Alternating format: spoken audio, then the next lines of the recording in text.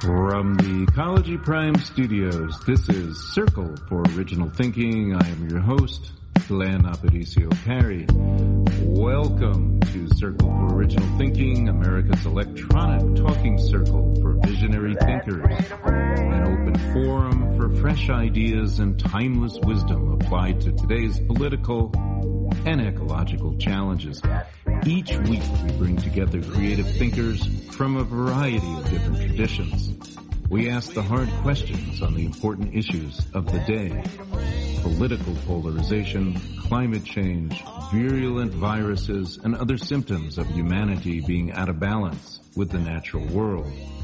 Our goal is to recreate a whole and sacred America, a new and improved version of E Pluribus Unum, from the many to the one, and this time not leave anybody out.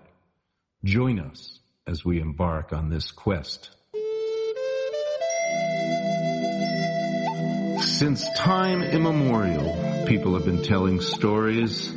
Storytelling has served as a way of building coherent, cohesive community. It is also a way to pass down wisdom from earlier generations for the benefit of future generations. The wisdom of storytelling could be applied to today's ecological challenges such as climate change, but this has not occurred often enough. Ever since the invention of the printing press, the written word has threatened, if not extinguished, the voice of oral tradition. Truth-telling, once the function of stories, has been largely usurped by modern science. Oral storytelling has never gone away, of course. It continues to thrive, even as it has shape-shifted into other forms, such as film, theater, dance, hip-hop, and spoken word poetry. When it comes to climate change, there has been a rush to rely on modern science. Science is the accepted means for predicting and controlling the weather. But the discipline of climate science has a very short history. We have been only recording daily temperatures for less than a century and a half. The oral tradition, on the other hand, has been recording changes to the climate for millennia. Virtually all cultures have stories that date back to the ending of the last age. There's flood stories that date back that far, and some stories date back to the Stone Age. Moreover, stories have long provided a means for living in harmony with all our relations. They teach not only by telling us what to do, but what not to do. We can learn from everyone and every creature, even if the only thing we learn is what is a bad example. During times of crises, the perennial wisdom of storytelling is needed more than ever. How can storytelling augment the work of climate science in understanding what is unfolding today? How can traditional stories provide the larger wisdom we need to reset our imbalance with the natural world? Join us as we explore the continuing relevance of storytelling today with our guest storytellers, Regina Ress and Valentina Ortiz. And now I want to introduce these two very interesting and multi-talented women. First, Regina. Regina Ress is a longtime resident of the fabled Greenwich Village neighborhood in New York City, and she's an award-winning storyteller, actor, educator, and author who has told stories in English and Spanish in the U.S., Latin America, and Europe, from schools to prisons and parks to homeless shelters, the Lincoln Center, and the White House. We need to get you right there to the White House now. As an educator, she has taught anywhere from kindergartens to universities, daycare centers, nursing homes, and international storytelling conferences. She is the recipient of the National Storytelling Network's 2003 Oracle Award for Leadership and the 2015 Oracle Award for Excellence. As an actor, Regina has performed in national tours, regional theater, off-Broadway, and the all-star revival of The Women on Broadway. She's been nominated for 2 Carbonell Awards for acting, and her most recent acting role was as Lettuce Buffet in Peter Shaffer's Lettuce and Lovage, a role written for Maggie Smith. She's a regular contributor to the NPR affiliate WFUV with her stories about New York City. And her CD, New York and Me, were in a long-term relationship. Features stories about New York with accompaniment by musician Michael Moss. And she won a 2014 Honor Award from the storytelling world. These days, Regina keeps busy teaching storytelling in the classroom and beyond for NYU and produces the long-running series Storytelling at the Provincetown Playhouse in New York City. And she's also on the board of directors The Healing Voices Personal Stories, where she makes films to raise awareness of domestic violence. And she's also the VP of the Storytellers of New Mexico. That's where I met her, because she has a part-time residence here. So welcome, Regina. And Valentina Ortiz Pandolfi is an award-winning storyteller, a musician and writer, and she's received the Cenote de Oro Prize for her storytelling and has taught storytelling workshops in many different institutions, from universities to rural elementary schools. And she specializes in the creation of personal stories as a reconstruction of individual and community history. That's similar to what we did last week with David Bogie and Oscar Edwards. So I want you to hear that show sometime. But anyway, she began her career as a theater actress in the 70s, and from 1980 through 1992, she worked in the underground Farabundo Marti radio station of the Salvadoran FM-LN guerrilla movement. And from 1993 on, she's been a percussionist in different bands and orchestras, playing tropical swing music and also in Afro-Cuban and Mexican traditional ensembles. She's written and performed the play Bigu la Tortuga with the troupe La Fabrica, and she regularly produces her own shows that combine stories, music, and movement in Mexico and also in international festivals around the world in Singapore, Hong Kong, El Salvador, Colombia, Ecuador, and in the U.S. too. She has produced 3 records with her original stories and music: Earth Stories, Words of the Living River, and 100% Xochi Quetzal, and has also published several storybooks, including Taming History, a story written about the Mazahua indigenous women of Santa Marta del Sur. She is the general director of the nonprofit association Sazaniri Cuentos AC, organizing art workshops and creative collaborative projects. And she's just finished a video recording she's excited about a community project, Voices of the River, which she did in the small Mexican village of La Huacana, which is a community reflection about water management. I think we'll hear more about that today. So welcome, Regina. Welcome, Valentina. How are you? Fine. Muy bien, thank you. Awesome. Well, the first place I want to go to here, I really, really believe in storytelling. I love you both, and I'm so glad to have you on the show, because frankly, we need the wisdom that you're carrying, the stories that you're bringing forth. Because, these days we just do rely too much on climate science. I'm not saying that that's not something we need to do. We need to do that. But there's something about, sometimes, climate science, is teaching people in ways that it's hard for them to understand, frankly, and in that way it can kind of fall on deaf ears. It's sometimes, people have not responded appropriately, at least the way the scientists want them to. Scientists, they rely on things like carbon dating to try to find out the history. And for those that don't know what carbon dating is, that's what we used to use before computer dating. No, seriously. Anyway, it's, in short, we have a climate communication crisis, as Jeff Biggers has said. So I really want to ask you now, and before I ask you a question, I also want to open the door like Leslie Marmon Silko's Aunt Susie used to do, and let the ancestors in to join us here today and bring their wisdom. And I want to ask you, how can storytelling get through to people in a way that scientific data may not? And what is it about storytelling that can galvanize attention and move people into action? So, if I may? Yes, Valentina, go. It's just, as I was telling you, I'm fresh. I arrived 5 days ago from this little village, still have to go back. And once again, the process was confirmed. I've been doing it for 12 years now. And the secret for me with storytelling and how to get through to people through storytelling is about listening. So with my projects, I have to be in the community for a certain time and listen to what they are interested in and what they are worried about.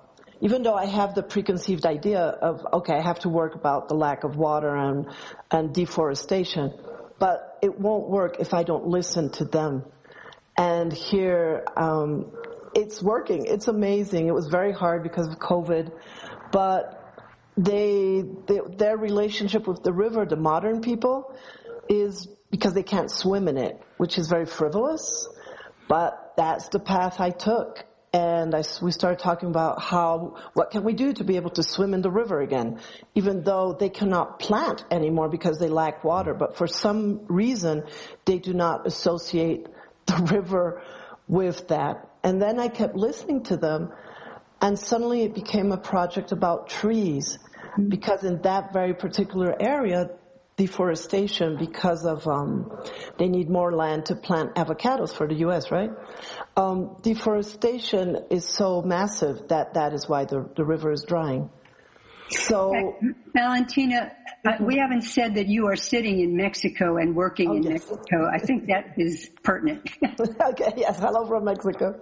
Yeah. But so now that we're coming to the end of the project, people are starting to take it over. I made the stories after listening to what the people said to me and where their interests were. And now people are reacting. And just yesterday, it's the 4th song that people in the village have written. They don't relate that much to stories because it's not something that is very vivid for them. But from the stories that I created listening to them, now they are making songs about the issue, about the river. And we've talked so much about trees, and they have connected to the tree issue, and the tree issue is completely, totally related to the water issue. So I think the secret of stories is to listen to the people and to not think that we know better, even if we are carrying very ancient stories. The communication is a two-way thing. So I think my job as a storyteller is to listen and then put to the service of the community whatever, the knowledge I have, but just to make it better for them. So because I leave, but they stay, and then they will reproduce in whatever way they want, what I have shared. Beautiful. And Regina, how can storytelling get through to people in a way that maybe scientific data does not? And what is it about storytelling that can galvanize attention and move people into action? Well, to come on the other side of what Valentina has been saying, and what Valentina has been saying is critical, is the story and the power of the story in and of itself. We're hardwired for story. We listen to story and parts of our brain lights up, and this is all new information that scientists have been studying. What's the power of story? When there's a part of a story that touches us with fear, we're flooded with certain enzymes. When a part of a story touches us with love, our hearts expand, and we have this other chemical that floods our bodies. I was talking to somebody yesterday. She works with traumatized children. She said the scientists are saying when you go through a really critical and traumatic thing, like even if you just wake up in the morning as a child and you hear screaming and yelling from your parents in the house, 23 different chemicals flood your body, and it takes 90 minutes for those to leave. When we hear stories, we respond the same way as when we experience something alive, and it's very different from seeing it on the screen or even on the stage. When you listen to a story, you experience it, and you are participating in the story, and it's contextualizing the information of the story. So great story, great teachers. If you think of Buddha, if you think of Jesus, if you think of any really great rabbi or preacher, they do it with story, because stories touch us in ways that facts do not. So scientific facts, we might go, oh wow, but we're not going to remember them. But when we hear a story, it viscerally impacts us, and we take it in a whole other way. So this is the other side of the listening, is that in the listening, we, if we hear a story, we feel that story. And and a lot of this information actually came from DARPA, the Defense Department Advanced Research people, who were trying, and I've been to a number of conferences where they talked about this. They were trying to figure out why the Taliban were so successful. This is years ago now in the history of all this. And they came up with the answer after much time and money spent, that the Taliban had a better story than we did. And so then they got together a group to study what that is about story that makes it so important. And they had no storytellers on that committee, of course. And so somebody who had been doing storytelling with NASA actually got himself on the committee. And so with all the electrodes on the brain, they were studying. And so, yes, when fight or flight comes up, that part of the storyteller's brain lights up, that part of the listener's brain lights up as well. And so there's been a lot of study on it. But we who have been working with story, we knew this anyway, and so now they've proved it. Yes, that sounds like a story that Leroy Little Bear told me about the scientists doing a study up in St. James Bay, and when they were not allowed to do. I think it was they were going to be drilling or something, but they weren't allowed to do it in environmentally sensitive areas. So the elders told them that particular river and where the rapids were was the spawning ground, and the scientists scoffed. They said, "Oh, it's got the rapids. It can't be a spawning ground." But then they dragged out their scientific equipment, and they measured and they found out that this was a spawning ground. And then they said, "Aha!" And one elder says to the other, "Now it's proven."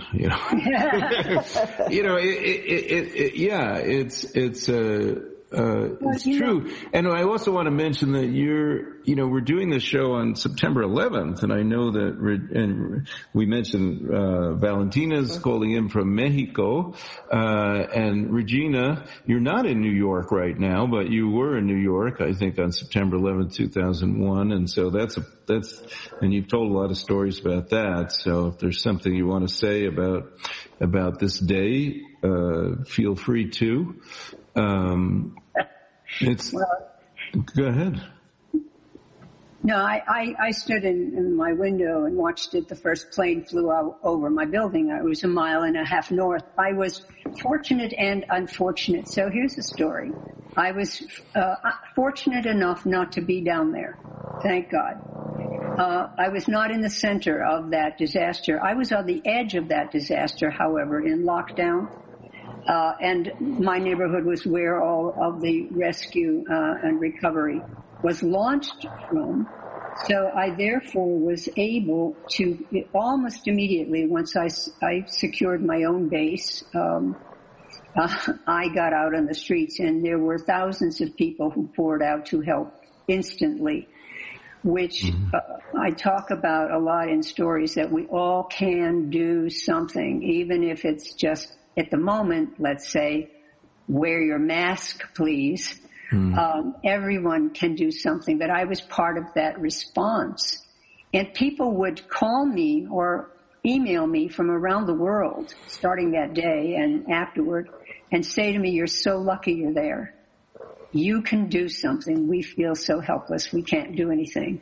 And then I started organizing things. But yes, I was there, and this was a day that was both that horror show and then the response. And I think a lot of the old stories that we tell, in terms of fairy tales and folk tales and the mythologies, hint at or directly speak to or speak to indirectly, which is really excellent, the fact that there have been problems, both man-made and ecological, forever. And that each one doing something, or the community coming together, or like what Valentina is doing, the community figuring out what it needs to do, wants to do, needs to do, and can do.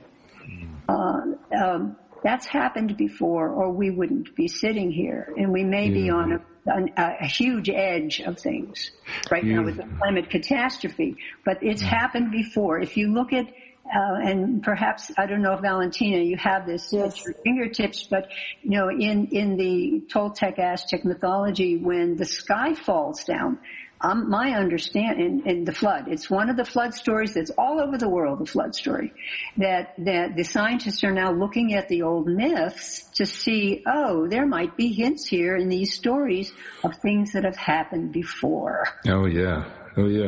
And Valentina, if you do have a story that you want to tell right now about this time that you feel is appropriate, I want to invite you to do so. Okay. Wow, that was a change. Okay, I just wanted to add to that. Sure, please add. Yeah. With the earthquakes, the terrible earthquakes that have happened twice in Mexico, that have hit Mexico City very strongly, it's amazing how people organize and are the first ones there trying to get people out of the rubbles and feeding the workers on the rubbles. And for the first 5 days, people will really, really organize really well and do what is needed. And then the army and the government start coming in and pushing the people aside.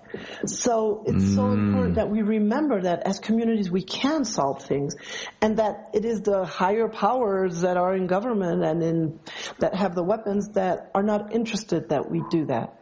And especially in Mexico now, there's a big push that we do not tie up as communities anymore. And I know in the U.S. with the Afro-American people, with the indigenous people, it's such a need of those in power to make us think that we do not belong together. And I just wanted to add that. Thank you. So you want a story about the sky falling down? Okay. Oh, that sounds good. It sounds very appropriate. Well, what's going on with the weather right now, the sky is falling, the wind is blowing, the fires are raging, the drought is here. So I know that in those old stories it hints of some of this, and I just thought you might have one. Oh, okay. Yeah. Actually, I have one that is about holding the sky up. Ooh, yay. And who does that? And this is completely related to climate change because it's a story that I dedicate to a man called Samir Flores, who was a community organizer in the state of Morelos. And he was murdered 2 years ago because they still have a very strong resistance movement against a thermoelectric electric plant that has been built now and is functioning and is destroying the river that feeds 3 different states of Mexico. So this is the story about the holders of the sky. It is based on the Maya tradition. No. It is based on a story written by the Zapatista Subcomandante Marcos. From Chiapas. Okay. Well, the movement is from Chiapas. And it says like this.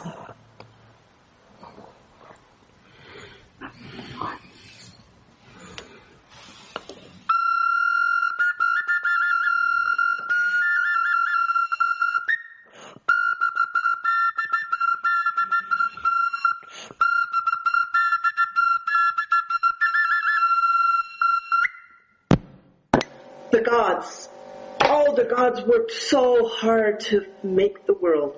And they were perfectionists. I mean, every single flower had to be different. Cada mariposa, every butterfly had to be a different size, different combination of colors. The plants were all different sizes. I mean, they really did their job much better than what was expected from them. And they sort of got tired after 6 days. And just like in other beliefs, on the seventh day, they were very tired. But they still had to do one thing. They still had to make something to cover what they had created. They had to make the sky. And they grabbed what little strength was left, and they started to work.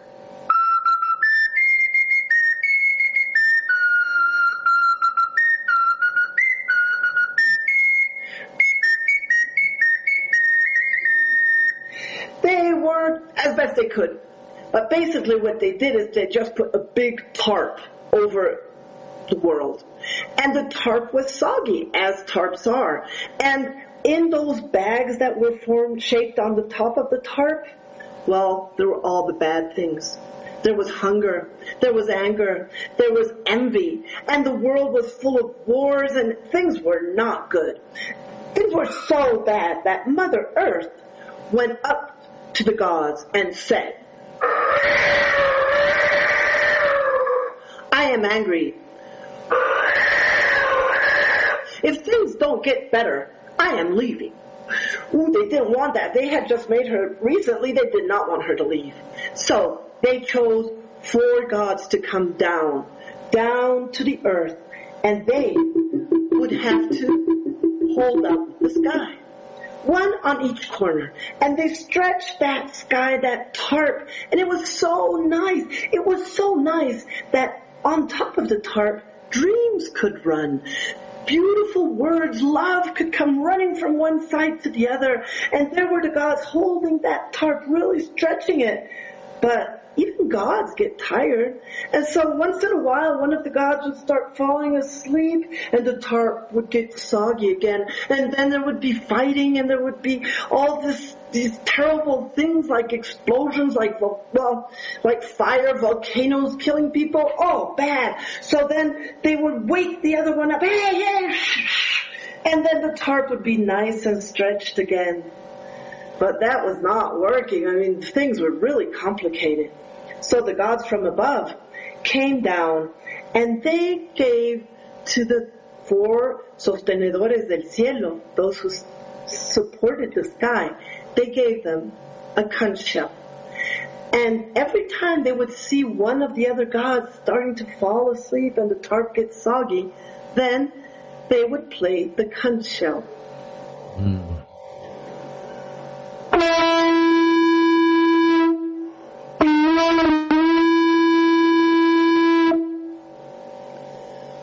And it worked perfectly. I mean, the god would wake up and stretch that tarp. And it was actually beautiful to hear all those sounds. And as it is in nature, one thing leads to another. And through the sound of the conch shell were born the words. And words, you see, they don't walk in a straight path. Of course not. They come from a conch shell. They walk in twirls.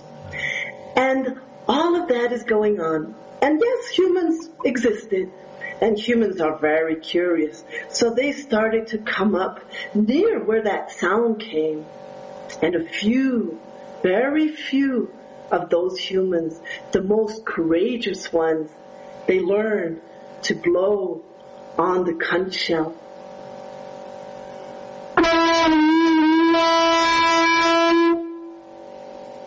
And as things went on and the years passed, and we forgot about those gods that are holding up the sky, the humans, the few that learned to blow the conch shell, became very important. Because they are the ones that wake us up. They are the ones that remind us that we have to take care so the war, so the envy, so the hunger does not come back. And I was very fortunate to have shared, to have built a beautiful building with one of those conch shell blowers. And his name was Samir Flores.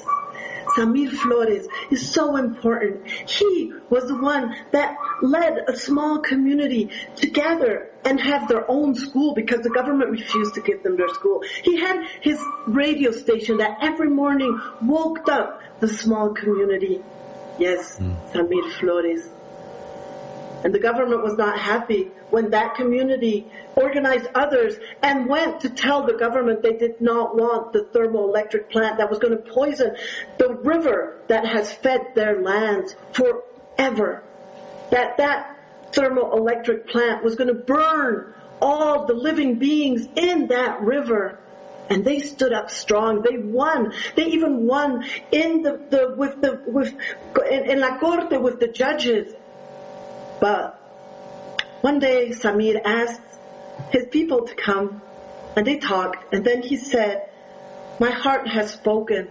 I know I am leaving soon, but you must promise that each one of you will make sure that you will keep blowing the conch shell." And yes, that morning 2 years ago, in September, just a few days from today, Samir Flores was shot right outside the door of his house at 5 a.m. Those men arrived. And he was shot one day after he spoke out in front of national television and directly spoke to the president, López Obrador, saying, "You must listen to us, the communities that live on the land and that feed Mexico."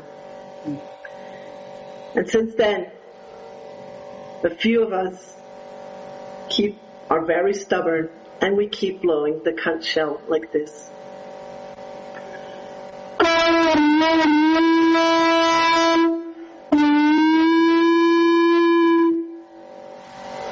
Thank you. Thank you. Wow, that's powerful. I'm holding up the ball that I got in San Francisco. I could tell that story has pretty deep meaning to you, Valentina. So it's something that you know these people in the story. Oh yeah. Yeah. You know them. You work with them. Yeah. We had a story project. They lost. It's a long story, but in Morelos, the last earthquake in 2019, Morelos is not an earthquake region usually, and now it was hit terribly, and many homes were fallen, and also the army came in and destroyed the homes that hadn't fallen, and they lost their homes. And as a community effort, we were able to help, and we built a community center. We did have some support from Canada, from Canadian people, which was great. But the children from the local music band, they were the most active in building their own community center. And so, yes, when Samir was killed, it was very strong. 2 other people have been also after that. Mexico is one of the places where most community leaders that are related to issues with the land is one of the places where most of these leaders have been killed. Thank you for bringing that story. You know, I never know what's going to happen, when we start these podcasts, but it's very interesting that what's unfolding here. And you're both speaking stories of community building, and they're not stories from antiquity, like, maybe I framed this discussion, but that's okay. That's okay. They could be, and because it's always been the same thing, right? People have had to gather together in community. I wanted to ask Regina if you could tell us a story about, maybe that story of, from Hawaii? Yeah, let me just tell you a really quick story because it just follows right up. So I think I know a Buddhist story. There are many versions. There was a little bird laying on her back with her feet up in the sky, and an elephant came along and laughed and said, "What are you doing?" And she said, "I've heard that the sky is going to fall today, so I'm prepared to keep it up." And the elephant laughed at her and said, "Are you out of your mind? You know, you're this tiny little bird. What do you think you're doing? You know, you think that your 2 little feet can hold up the sky?" And she said, "Well, I don't know that I can hold up the whole sky, but I'm holding up my part. I'm doing what I can." I love that story. There are a lot of stories like that. That we all have to come together and do what we can.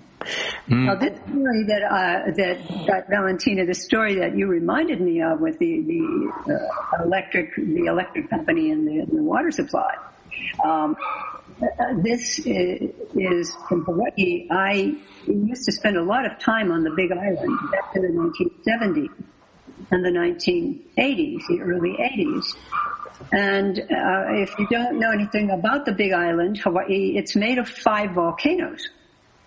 And so there's Kohala in the north, Hualalai in the west. There's Mauna Kea, which means White Mountain because it's usually covered with snow. It's 14,000 feet. Mauna Loa, which means Long Mountain, which is also just about 14,000 feet. But then there's Kilauea, which is the spreading one, and that is the most active. It's 4,000 feet. When I was there in the 70s, it was one of the most active volcanoes in the world. But it was also, for the Hawaiians, the most sacred place because it is the home of the goddess Pele. And the goddess Pele, who made her way up from Kahiki, she did or didn't steal her brother's canoe, and there are many, many, many, many stories about the great goddess Pele. And she is the goddess of fire and violence. She's the goddess of the volcanoes. She is the goddess of dance. So many of the dances are to Pele. And she lives in Halema'uma'u, which is a pit in the center of the caldera of Kilauea, the spreading one volcano. The first time, you have to be very aware of Pele, and when you go there, and you will be told, you must respect Pele. Do not disrespect her. And sometimes she shows up. And there are many stories about her showing up, sometimes as a young, beautiful woman, but most often as an old woman with a little white dog. So, for instance, if you are driving and there's an old woman trying to get a ride, you'd best give her a ride. Because if that's Pele, and it probably is, the next time she sends lava out, if you give her the ride, the lava will go around your land. Mm-hmm. It will split and go around your land and then come back together as the lava flow later. Those saved places are called kipukas, and there's a beautiful one at the summit of Kilauea. The summit of Kilauea is a national park. It also had a hotel, and it's got a volcano observatory on it, this Kilauea. So Pele, you respect, and it is wise to respect the local deities. It is always wise to honor and respect our planet. So here we're in trouble because somehow we've gotten away from that knowledge. So, 1977 is the first time I went to the island, and I was immediately taken up to Halema'uma'u, where you can drive. There's a parking lot. You could drive up. It was a drive-in volcano. They used to joke about it. But Halema'uma'u is where it's the pit in the middle of the caldera, and it's where Pele lives.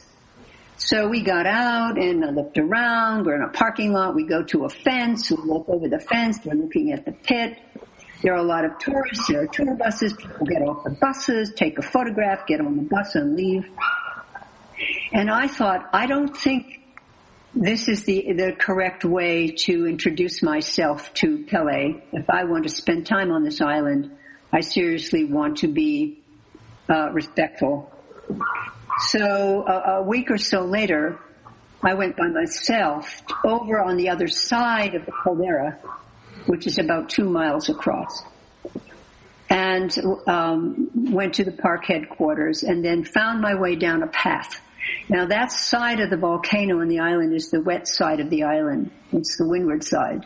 So the rain comes and it stops because the 3 volcanoes, Kilauea, but mostly Mauna Loa and Mauna Kea. They stop those clouds, and so you've got this very lush the eastern side of that island, and then the western side is the dry side. So as I went down into the caldera, I went through a forest of ferns that were 10-foot high ferns. I mean, luscious green, loving ferns.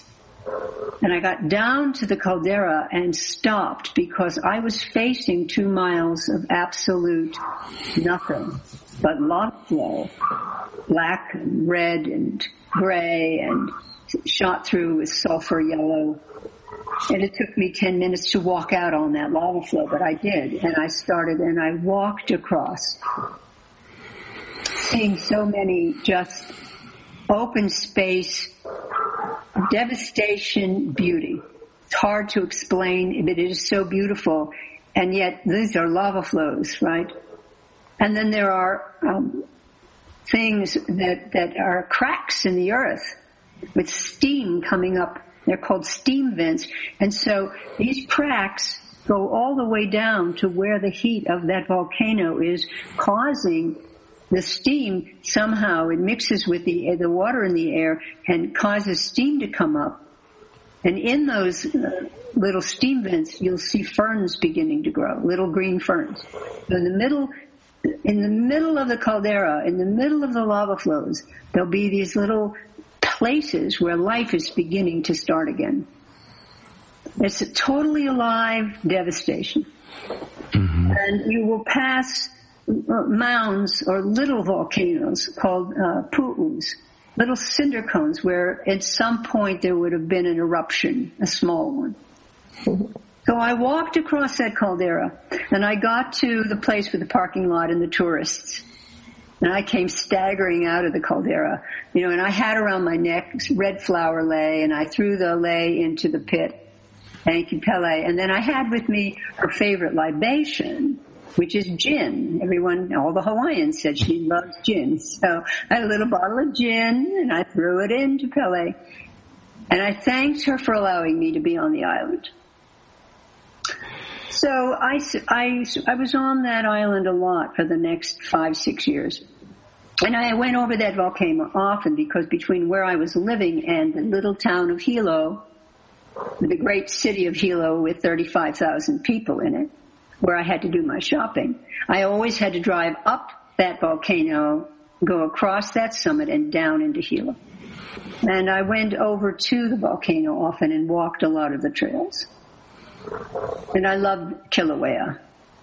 And Kilauea is Pele, and Pele is a creator and a destroyer. She creates new land. When she sends out lava, it not only lavas over what land is there, if it gets to the sea, that liquid fire that is lava goes in that cold Pacific and turns into black sand. And if there's obsidian in that particular flow, there are green sand flecks, or there's a whole green sand beach and if it's spun as glass coming up out of that volcano, and if it's kind of very fine, they call it Pele's hair. So, in 1982, in the fall, it was announced by the electric company in Hilo, that great city with its 35,000 people, that they wanted to put geothermal wells, over 500 geothermal wells. I think it was over 600. I don't remember, but certainly over 500 geothermal wells into the flanks of Kilauea volcano, one of the most, if not the most active volcano in the world, and the home of Pele. The electric company Helco, Hilo Electric, Helco, great name for an electric company. And it was not for electricity for that island. It was for Honolulu on the island of Oahu. So they had to have their requisite meetings to get approval. Environmental impact meetings, they're called. So the Hawaiians, some of the elders, came and spoke about the sacred nature of the Aina, the land. It's very, very sacred to any indigenous group. the Hawaiians, and at that moment, the Hawaiian culture, there was a lot of activity around bringing back and the pride of Hawaiian culture. So the Aina was sacred, and you don't mess with the Aina, the land. And this particular piece of real estate happened to belong to Pele. She lives there. And so the officials said, well, that's nice, go away. So then the Haoles, what we would call here Anglos in New Mexico, the other folks other than the Hawaiians, let's just say, came in. A lot of them talked about the fragility of the ecosystem, those fern forests, for example, which is where they were going to put those wells. And they were dismissed as, I quote, hippie dope growers and told to go away. And Helco said, no, we're putting in the geothermal wells, which is typical. The government doesn't listen, but they legally had to have the meetings. That was in the fall of 1982. In January of 1983, Kilauea volcano began to erupt. Huge eruptions, massive eruptions. A whole new mountain in the middle of that mountain is called Pu'u'o'o, was the first big one. She erupted. Pele did. Gaia did. However you want to speak of this, she erupted. And she has not stopped erupting since then. She took out famous tourist places, the Black Sand Beach in Kalapana, Queen's Bath, which was something that the ancient Hawaiians had used and I had been in. All of that down the slopes. There are miles of massive black sand beaches that used to be cliffs. She took it out. And she is still doing that. And they didn't get their 500 geothermal wells. At some point they put some in. I'm not sure how many. Not many. They were taken. They're gone. They didn't get it. Yeah. It's really wise to pay attention to the earth, the deities of the earth, the local gods and goddesses, because if we do not, she is going to kick us off the planet. Thank you for that admonition, which is true. Sneeze us off. In the remaining time we have, which is about 10 minutes, I want to direct the conversation to climate change in a direct way, because a lot of people feel that now the warnings that were given about climate change were not heeded, and now we're in the age of consequences. So the Earth is rebalancing, as she always does, but in a way that is powerful and frightening to some people. So I want to ask you both, with your knowledge and wisdom of story and the way that you've interacted with community, how do you guide people? How do you help people now who are at a loss emotionally for, what is happening now? Right now in the entire west coast of the United States, from California to Oregon to Washington, there are fires raging. One time there were 360 fires in California at the same time. And they have the largest fire they've ever heard of right now, and it wasn't even in the heart of their fire season yet. So how can you speak to these people to, what is the appropriate thing to say to reach them and comfort them at this time? For both of you. My experience on the field, I've worked with indigenous community migrants that are really in very hard conditions in Mexico City, very discriminated upon, and I've worked with sex workers that are in situation living on the streets, and I always come to the same conclusion that for me, a healing story, which is now a coined term, for me, a healing story is a story that leaves space for the person to do something, just like the little bird. And what I just lived on the process I just lived in La Huacana confirmed this. You couldn't really do anything about the river being dirty and losing their waters. You can pick up a few garbage, but it's not even full of garbage. It's really not, it's not bad. But what we've found is what you can do is take care of one tree. Plant one tree outside your house. Stop cutting the leaves off the tree in front of you. Or, if you get ambitious, you can plant a whole forest. But, so for me, healing stories is to find a way to the only comfort we can give is open the door and say, you can do something, even if it seems, because, and people just told me this 2-3 weeks ago, say, the biologists come and talk to us about climate change. And, we just turned them off. What can we do about what's happening in California? And so I became sort of a translator of what the biologists said to the us simple people. And so for me, it's the word hope and action would be the correct ones for me. Mm-hmm. Thank you. And Regina?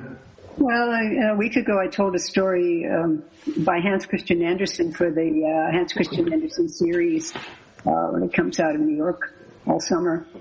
But I'm not going to tell the story, but basically it is a tyrant who is conquering the world. Nothing can stop him. And he wants to put his likeness in the churches, and they say, we can't do that. God's greater. He says, I will conquer God, and he tries. And he fails. And the ultimate way that he fails is God sends out a swarm of gnats. Tiny, tiny no-see-ums, gnats.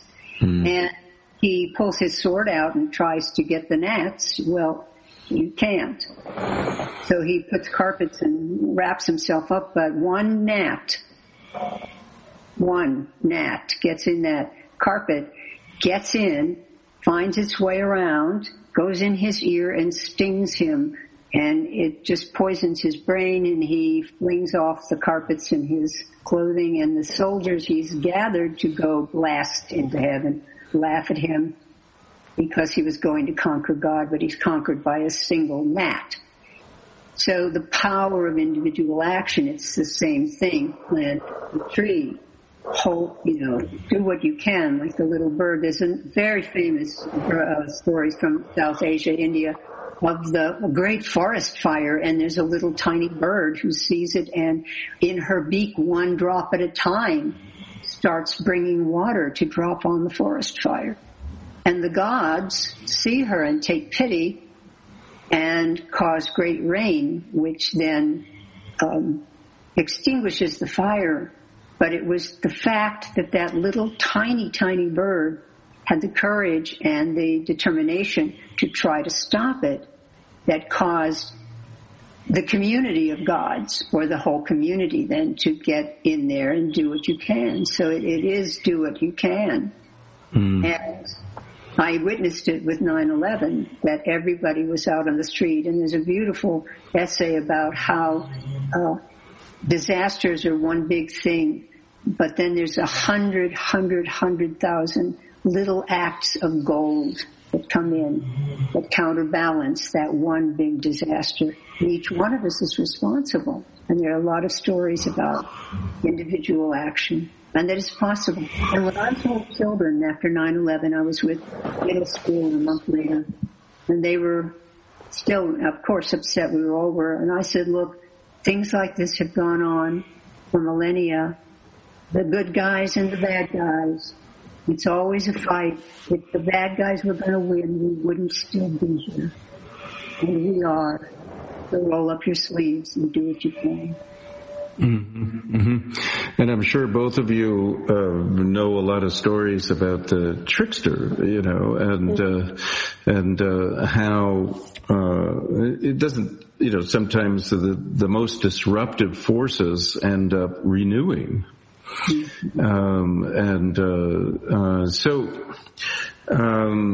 Valentina, I know that you have a project that's near and dear to your heart, so I want to give you a moment to speak about that, the project that you're currently working on with the community La Huacana, on the Voices of the River project, and if you want to let people know how they can help on that, you give out a website, and then I'm going to go back to Regina for a closing remark. Go ahead. Okay.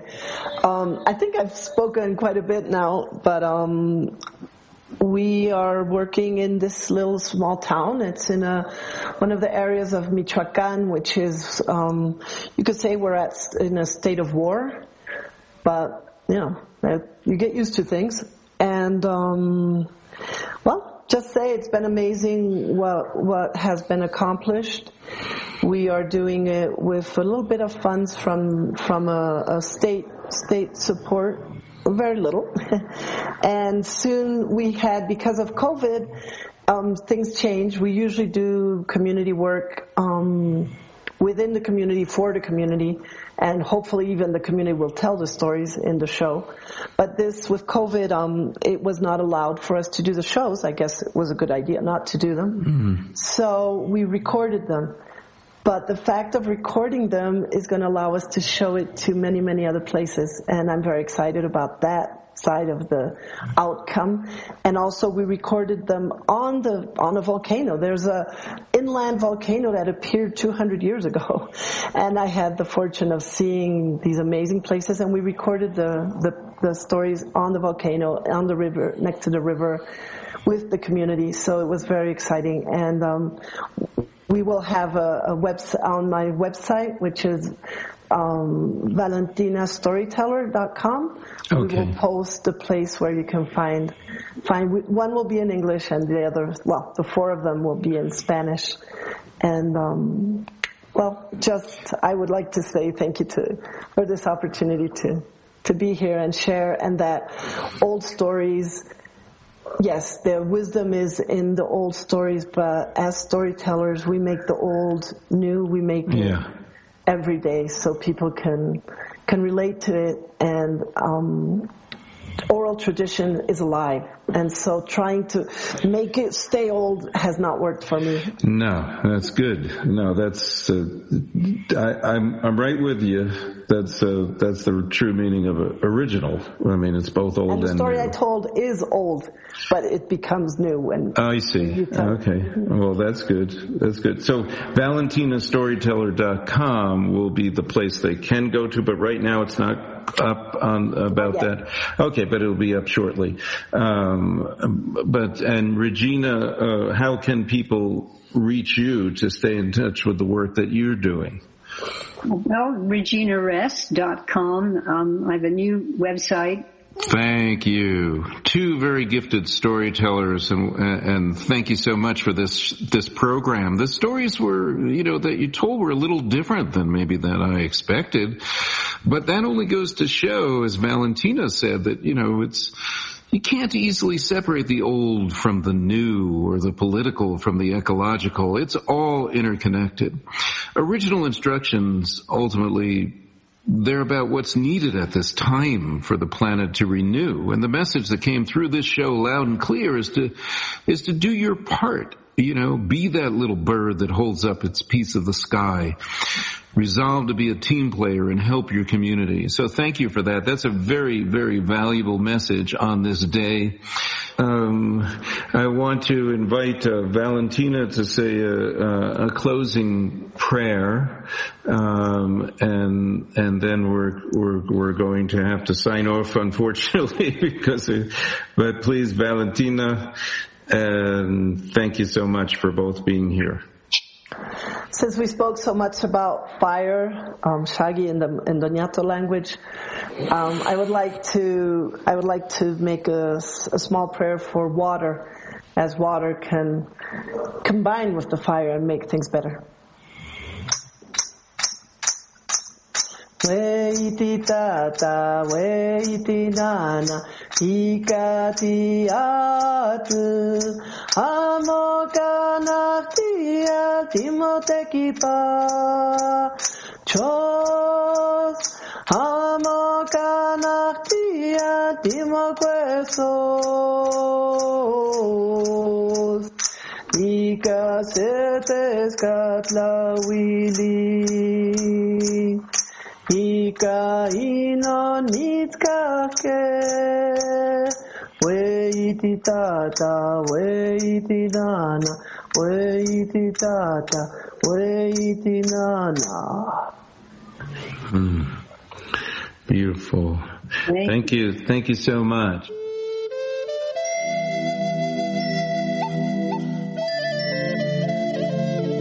This program is made possible in part by Select Books, Waterside Publications, BizGenix, and the Ecology Prime Media Channel.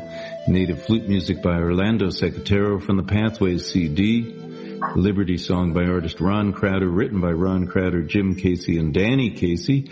Post-production editing by Scout Media Strategies. The Circle for Original Thinking is a grassroots think tank whose mission is to seek out the deep origins of contemporary thought in order to remember and restore heart-centered wisdom for humanity and all our relations on Earth. For more information or to volunteer to help produce this podcast, go to originalthinking.us or originalpolitics.us, and you can also find and purchase my books, Original Thinking and Original Politics, there. Thank you very much, Valentina, and thank you, Regina. Thank you for listening, and until next week, many blessings of good health and well-being to all. Thank you so much.